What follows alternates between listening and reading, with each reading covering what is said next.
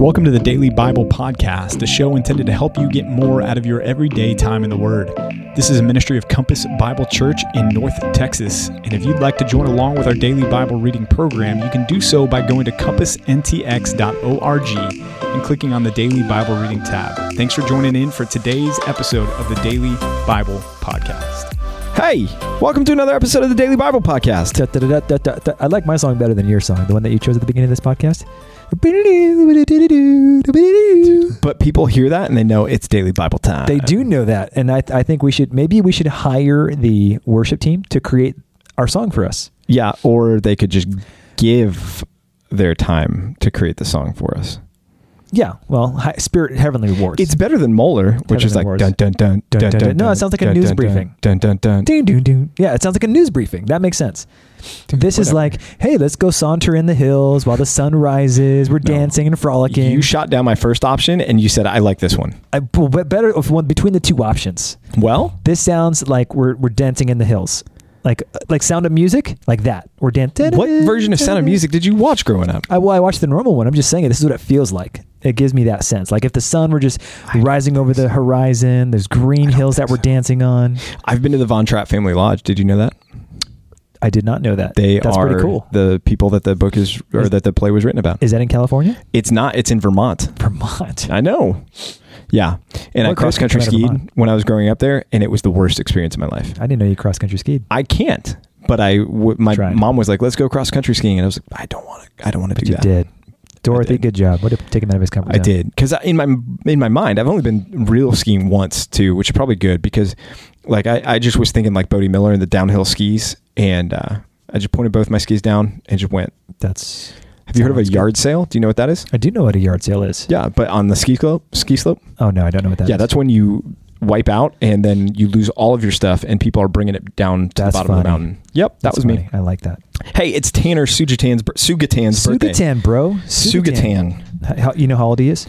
I don't. Sace. 6. That's right. That's 6. 6 years old. What Tanner, happy birthday. Yeah, happy birthday. You know whose also birthday we skipped and missed by accident? Sarah Kelly. Sarah Kelly. It's Sarah Kelly's happy birthday, Sarah Kelly. I mean, I don't think we even. Happy birthday to you. Happy birthday to you. Happy birthday, dear Sarah. And Tanner. Happy birthday to you. Yeah, well, I don't think we even acknowledged that when we saw Sarah, but we will acknowledge Tanner. I don't think so. Maybe this weekend when we see Sarah on the worship team, we should sing to her. Do it on the worship team. We'll do that. The service. And if we see Tanner, maybe we should sing to Tanner. We'll lift him up. He's a jolly good fellow. Throw him in the air. We could do that. We should throw everybody in the air whose birthday it is. Whoa. You're writing checks with your mouth that I don't know that your arms are going to be able to cash. I mean, as long as you keep working out, bro, I think we'll be all right. Yep. Have you seen Annie? She's pretty big. I feel like the trouble with Annie, she might go into orbit. We might never get her back. It's possible. It's possible. Let's not do that. Okay. Hey, Isaiah 13, 14, and 15, and Galatians 6. Yeah. We're going to finish Galatians today. We are, but not Isaiah. Not Isaiah. No, we're only like a quarter of the way through Isaiah. I mean, I'm okay with that. After today. I'm okay with that. Hey, so we're entering into a new section here in Isaiah. So Isaiah, if you think about it this way, chapters 13 through 35 really is establishing the God of Israel as the God of the nations.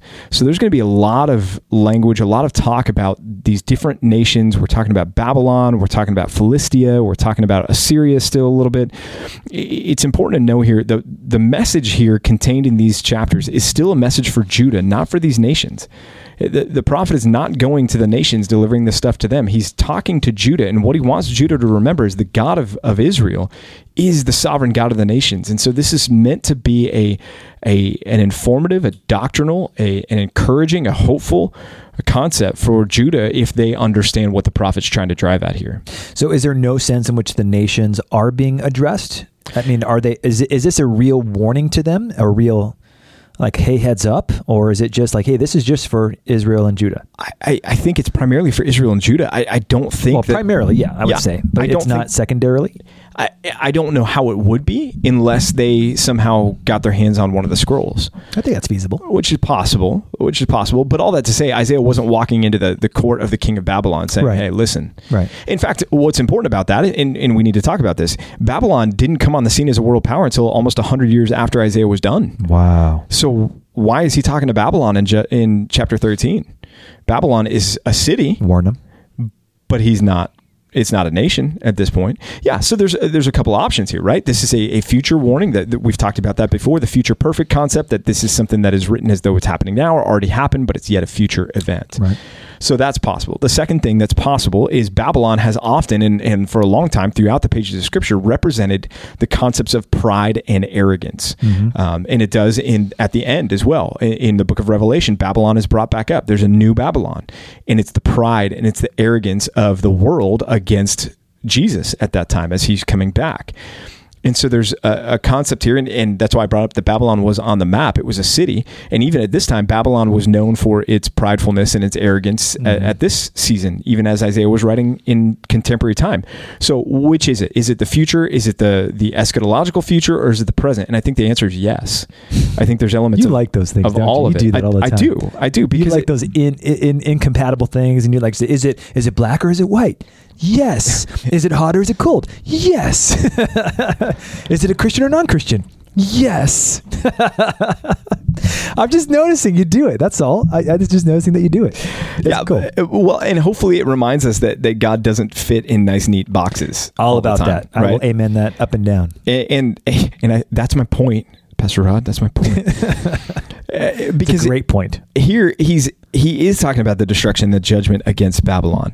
But I think there's elements here to say this is more than Babylon. For example, look at verse 11 of chapter 13, where he says, I will punish the world for its evil and the wicked for their iniquity. He's talking about a much broader scope and sequence than simply historical Babylon here. He has a broader audience in view. And so can we see this as Isaiah looking forward to Babylon that was going to rise and come and attack the southern kingdoms and carry off Daniel and his three friends? Yeah, we can. And in fact, down in verse 17, he talks about the Medes, right? I'm stirring up the Medes against them. Mm-hmm. Well, if you know the history of this season, if you've read the book of Daniel, you know that the Medes and the Persians were the ones that came and took Babylon off the world scene here. So that is another instance there that would lend this to being historical Babylon that would follow soon after Isaiah's prophetic reign. But I think there's also elements here that are pointing future to the eschatological reality of what this is going to be. Certainly. I think one of the things it does for Israel and for Judah is to remind them, and He's got everything under control and his timing and his purposes. Let them be warned right now. I mean, because think about when Isaiah is writing this, they're still yet in the future between Israel's being taken out by Assyria and Judah's 586 BC when they're taken out by Babylon. It's a warning for them as much as it is for the nations. You better be aware of what you're doing. Yeah. This is why the fear of God is such an important concept, because we make God look like he's impotent and somewhat pathetic. He's kind of begging for our love and our submission. Make no mistakes. God is a God not to be trifled with. Yeah. In fact, we're going to talk about that this coming Sunday in John's Gospel. That's because exciting. Jesus comes into the Temple Mount and finds that the Jewish people there have turned it into a place to line their pockets. Yep. I mean, one of our distinctives at Compass Bible Church is we seek to maintain a high view of God, That's or we right. have a high view of God. That is something that was lacking on the Temple Mount when Jesus came up there. They were treating God casually and with flippancy, and they didn't care about what anyone thought until here's God in the flesh showing up to bring judgment against the people right there. And there's a real sense that God in the flesh is coming back again, not as Savior, but as judge to do business against those that are not fearing God in the future. Right. And that's, it's talked about here, it's mentioned here, the day of the Lord, that concept of that future eschatological judgment that's coming. And that's another reason to think that this is looking not just to the near future, as in shortly after Isaiah's lifetime, but also to the future in eschatology that hasn't come yet. That is going to be the day of the Lord. Right. And I think it's so important too. Our 8 distinctives, one of those distinctives is we seek to maintain a high view of God. Right. And the reason is because we so often drift toward domestication. Right. We treat God like a house pet, like a genie, someone who's safe and fuzzy and cuddly. Right. And certainly there is something to that. I mean, he's defined as love, right? God is love, 1 John 4:9. And yet he is a consuming fire. Right. He is a God not to be trifled with. He's immanent and transcendent. Those are two concepts that are held in tension.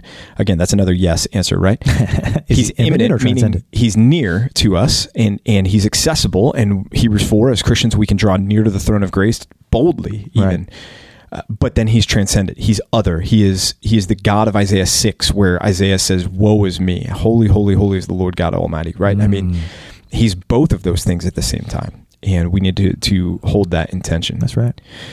So chapter 13, dealing with Babylon and the warnings therein about the coming judgment in the end. Chapter 14 then begins with another encouraging glimpse here, looking forward to the millennial kingdom. The Lord will have compassion on Jacob and will again choose Israel and will set them in their own land. Sojourners will join them and will attach themselves to the house of Jacob. So here's a picture of the future of God fulfilling some of these promises to Israel, promises that are yet to be fulfilled, that have not yet been fulfilled. And then in chapter 14 following here, there's the taunt that then the people of Israel, the mocking is what that word means. If you see that title in your ESV, what is a taunt? It's to mock, it's to make fun of. And they're mocking, they're making fun of the fate of Babylon. Right. And part of the reason for that is because Babylon represents all that evil stands for. Right. It is the enemy and his works in the world. Right. Now, chapter 14 verses 12 and following. Let's talk about this for a second, because some people will teach that this has to do with the fall of Satan. Other people will say this is not Satan, but that this is a reference specifically to the king of Babylon. And so when we look at it, it opens there. How you are fallen from heaven, O day star, son of the dawn. And so even there in your ESV Bibles, you'll see that O day star is capitalized. Son of the dawn is capitalized. And They're so you showing see their hand there. Right. They're telling you, we think that this is a formal person. They're giving you the impression that this is Satan and the fall of Satan that's being depicted here. And again, if Babylon is representing the world system, then it would make sense that this would be their leader, their ruler, falling from heaven. It's also interesting to note here that the name for day star in the original there is Ishtar, which was also the name of a Canaanite god who was known for having tried a coup in the heavens with all of the gods that failed. And so there's interesting parallelism there between this Canaanite concept and the idea that we know from Satan, that he tried to launch a coup against the God of heaven, and as we see here, fell. Nothing new under the sun. Right, because he wanted to be like God. He wanted, and that's what the rest of this section explains. He wanted to set his throne on high. I will sit on the Mount of Assembly. In the far reaches of the north, if you look at footnote 1, Zaphon there, Zaphon was a mountain in the far northern regions of the land of Canaan, and that was supposed to be the seat of the highest of the Canaanite gods, was supposed to be there in Zaphon. And so this is, I want to ascend there, but it's not just that. I want to ascend even higher than that, verse 14, and make myself like the Most High. And therein, again, is the problem of Satan. Satan wanted to be like God and left his created position and ended up being kicked out of heaven as part of his rebellion. So do you think that this is a fair interpretation to say this is not only the leader of Babylon in a human sense, but it also represents something beyond itself? It's in some way pointing to Satan himself. Yeah, I do. And we've talked about it in our study of the Gospel of John, right? When John the Baptist said, "Behold the Lamb of God who takes away the sins of the world," that he spoke better than he knew. Yeah. And I think here Isaiah the prophet, under the guidance of the Holy Spirit, may have written or spoken better than he knew. Yeah, so I never understood how or why the devil would, I mean, this makes no sense to me. Right. Why is this guy, he's like, oh yeah, I want to be like God. I should be like God. How full of yourself do you have to be to really think that's a good idea? Right. Wow. Right. And even and this exceeds the time limits that we have for ourselves, but in the stasis of the perfect existence that was heaven, what's the catalyst? How does evil enter into perfect creation? Right. Yeah. What's the catalyst that causes Lucifer, which means the shining one, right? Or morning star. What's the catalyst that snaps before the existence of time? Whenceforth does evil come? Right. Yeah, that's a difficult question. And ultimately, we'd have to say God sovereignly ordains it through the means of Satan, who himself makes a decision to do that. To bring about his purposes. And part of those purposes, as we talked about in one of the recent episodes, is that judgment would come. whether that's judgment of the ungodly who have rejected Christ or judgment at the cross. Right. Because that's the pinnacle of the glory. And we'll talk about that John 17, right? John 17, Jesus says the hour has come for you to glorify the Son. Yeah. And that pinnacle of the glory is the wrath of God being poured out on Christ on the cross for the forgiveness of our sins. That's right. It doesn't happen if Lucifer doesn't rebel. You going to make us wait till 2027 before we get to John 17? We'll see. Hey, where are we? We're still in chapter 14. Yeah. Oh, mercy. Sorry, guys. Here we go. No more playing around. Chapter 14, verses 24 and following. He turns to Assyria again, and here he's reminding the Assyrians there of his sovereign power and authority. As I've planned it, so shall it be. As I've purposed, so shall it stand. I'm going to break the Assyrians in my land. In other words, the Assyrians are not going to ultimately accomplish their intent. And they do take captive the northern kingdom. They do conquer Israel to the north, but when they try to conquer Jerusalem to the south, they are vanquished. They're not able to do that. The Lord goes out and fights for them, for Israel. Yeah.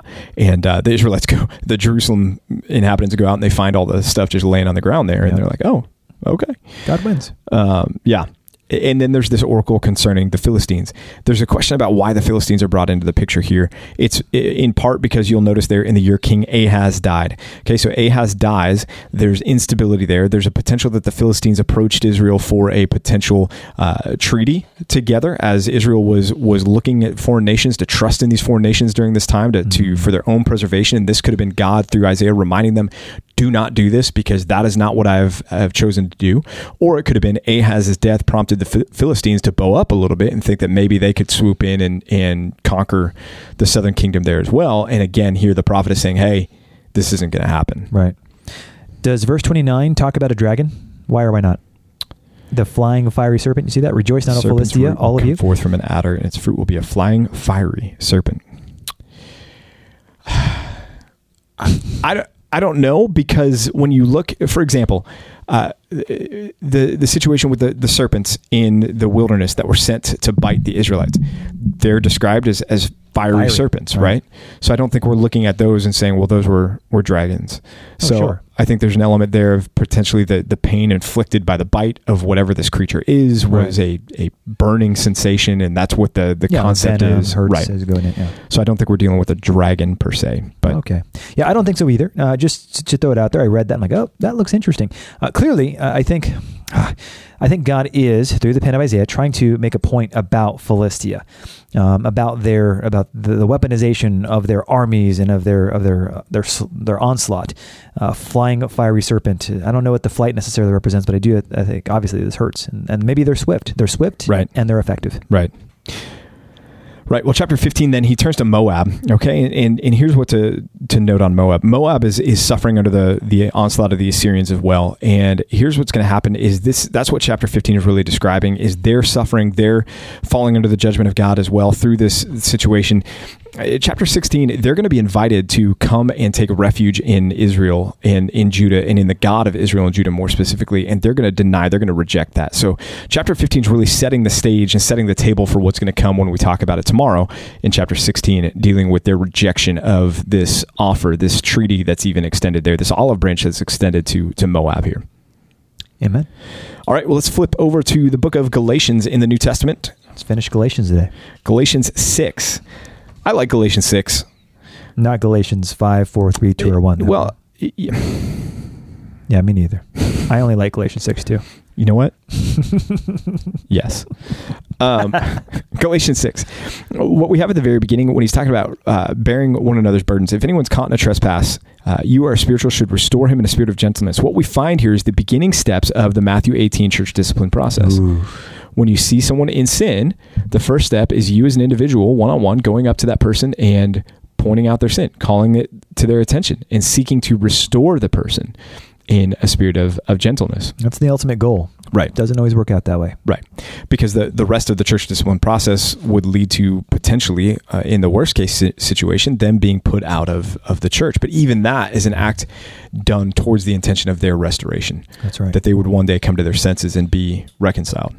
Pastor PJ, does Compass Bible Church practice church discipline? We do practice church discipline. Yeah. And it's going to look different from for our church probably than it did from our sending church. For example, I know in our sending church, which was a larger congregation, church discipline, that final stage was carried out by going to the sub-congregational ministry that the person was most closely identified with, right, and announcing it there. That was the public telling it to the church, so to speak.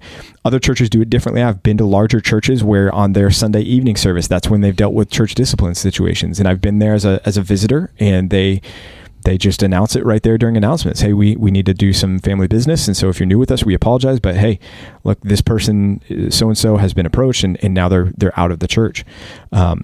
We haven't had that situation present itself as of yet. Right. And so we haven't really necessarily crossed that bridge. But the reason why our sending church did it in the sub-congregation is the point that we just talked about. It's for restoration. So we want to make sure that those that we're informing of this are those that have the greatest chance of still calling that person to repentance. So if you're in a church of 3,000 people and the pastor stands up and says, Joe Domino over here did this, and now they're out of the church, and you've never crossed paths with that person, it almost becomes more fodder for gossip than it does a practical opportunity for you to call that brother to repentance there. I'm not saying that it's wrong to do it that way. I'm just saying I think we need to be careful about how we do it and why we do it. We certainly want to do it because it's a biblical precedent, and we will do it as needed. Right, and we want to do it in a way where we're protecting the people. What if someone says, hey, you guys don't have formal membership? How do you even practice church discipline without that?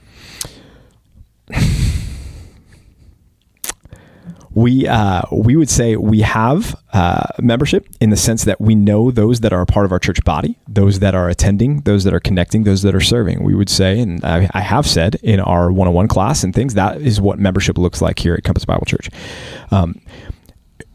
Our membership is one of those issues wherein some of it is culturally informed, because Scripture does not provide chapter and verse on this is what membership looks like. This is what is involved. You should have file cabinets and so forth and so on, and roles. That said, we live in a culture in a region of the country right now where a lot of the churches in our area have formal membership. Right. And our sending church didn't, because one of the big influences at our sending church was the Calvary Church movement, and the Calvary churches don't do formal membership. So culturally, they contextualize. They look at the landscape and they said, we're not going to practice formal membership. We're still in our stages of forming some of our thoughts on that now as a church plant as we get launched here at Compass Bible Church. But regardless, we want to say we know who's part of our flock, and that's what's important. And for us, what does that mean? Well, we would look at those 3 points: attending, connecting, and serving. And if you're doing that, then you're telling us, hey, they're Pastor Rob, Pastor PJ, they're my pastors. Right. And we're going to look at you and say, we're your pastors. And if we need to pursue church discipline, we're going to pursue church discipline here. That's right. Helpful answer. Galatians 6:6, I think it's important to hit on this note. Let the one who is taught the word share all good things with the one who teaches. We've mentioned a few times of generosity and giving already in 1st and 2nd Corinthians, and said this is not the giving in the church. This is not the tithing, and this is not the offering section of the worship service. That's not true in Galatians 6:6. This is talking about that concept. It's talking about your church giving. Right. This is why it's important to do this. This is why it's important to give to the church during that time. And that when we say attend, connect, serve, you'll notice one of the things that's not included in that is the concept of giving. But we would say that's part of our attending, because part of the worship service, which is what we're attending and what we're doing, is participating in the components of the worship service. And so singing, that's going to be a part of it. Listening to the preaching of the word, that's going to be a part of it. Giving is also going to be a part of it. And so this is an act of worship. This is something that we're called to do. And Paul's commending it as it's appropriate to do this because the one that teaches you the word is worthy of you sharing good things with that person in that concept. Right. There's so many other things too that the church funds go to, but that's not a small part of it. Right. You do support your pastors, and that's a big deal. And I remember when I read this before I was a pastor, I was like, oh, I didn't realize how much of an imperative that is. And in fact, that is an imperative. Even though it says in verse 6, hey, let it be this way. Yeah. The word for share, that's an imperative. Share all good things with the one who teaches. Make sure that this thing happens in your life. And it's good. It's a benefit, church, for you to have pastors that are supported by the church. And let me just really quick tell you why. It frees us up. Like when our job is to full-time care for the flock here at Compass Bible Church. Yeah. That's helpful for you because that's our job for the entirety of our time. Right. No side hustles. Right. We're not tent making on the side. We're not, working at as a pizza delivery guy on the side to make it. We're not having to do these things that pull us away from shepherding the flock. And so this allows us to shepherd the flock with effectiveness. And listen, that sets the podcast, all that stuff, everything. Right? And it sets the bar high for us because we want to be wise stewards of these funds. We value, we understand, and we ourselves are under the obligation of Galatians 6:6 as well. This is not something that pastors are not exempt from giving. And that's true of the two of us as well. And so I don't want to push this issue too hard. It's an uncomfortable one in some ways for us as pastors to talk about, but it's important because it's part of the clear instruction of the scriptures there. So that's right. We're grateful. We're thankful for our church and thankful for just these concepts. So there's so much more in Galatians 6, but hey, we're going to hit this again next year. And when we hit it again next year, maybe we'll talk about it. And over the course of 10 years, you'll have everything you need to know from Galatians 6 and Isaiah. There you go. Well, hey, thanks for joining in for another episode of the Daily Bible Podcast. We'll join you again tomorrow for another episode of the Daily Bible Podcast. Or Codcast, see you then. Yes. Hey, thanks for joining us for another episode of the Daily Bible Podcast. We hope and pray this has been a blessing to you and your time in the Word. If it has, if you would subscribe to this podcast, leave a like, leave a comment, and share it with some friends and family, that would be awesome. If you need more information about Compass Bible Church here in North Texas, you can go to compassntx.org. Again, that's compassntx.org, and we'll be back with you tomorrow for another episode of the Daily Bible Podcast.